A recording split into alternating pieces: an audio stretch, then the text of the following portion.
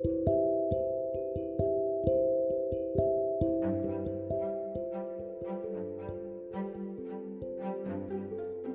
poem Love by Samuel Taylor Coleridge.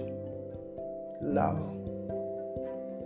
All thoughts, all passions, all delights, whatever stills this mortal frame, all but ministers of love and feed a sacred flame.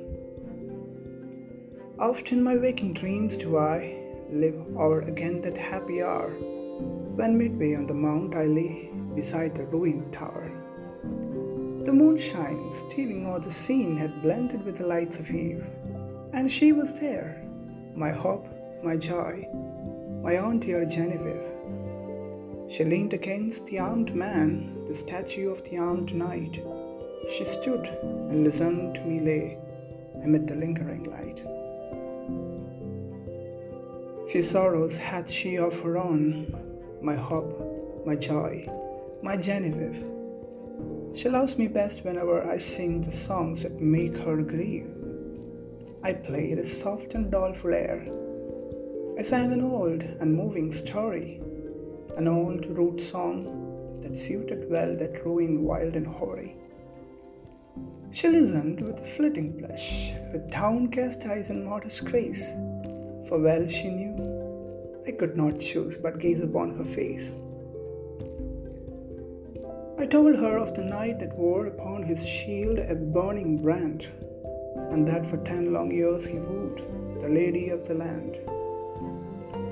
I told her how he pinned, and the deep, the low, the pleading tone with which I sang another's love interpreted my own. She listened with a flitting blush, with downcast eyes and modest grace, and she forgave me that I gazed too fondly on her face. But when I told the cruel scorn that crazed that bold and lovely knight, and that he crossed the mountain woods, nor rested day nor night, that sometimes from the savage den, and sometimes from the darksome shade, and sometimes staring up at once in green and sunny glade, there came and looked him in the face an angel beautiful and bright, and that he knew it was a fiend, this miserable night, and that unknowing what he did, he leaped amid a murderous band and saved from outrage worse than death the lady of the land. And how she wept and clasped his knees, and how she tended him in vain, and never strove to expiate the scorn that crazed his brain, that she nursed him in a cave, and how his madness went away when on the yellow forest leaves a dying man he lay.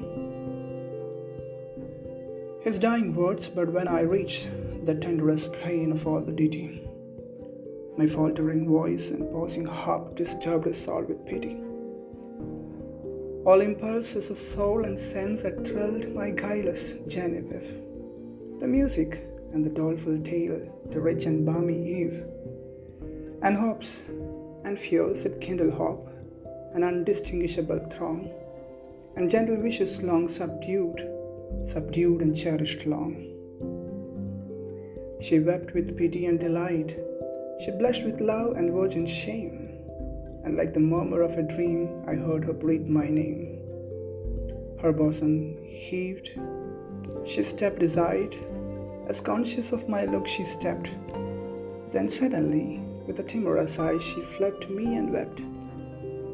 She half enclosed me with her arms, she pressed me with a meek embrace, and bending back her head looked up and gazed upon my face.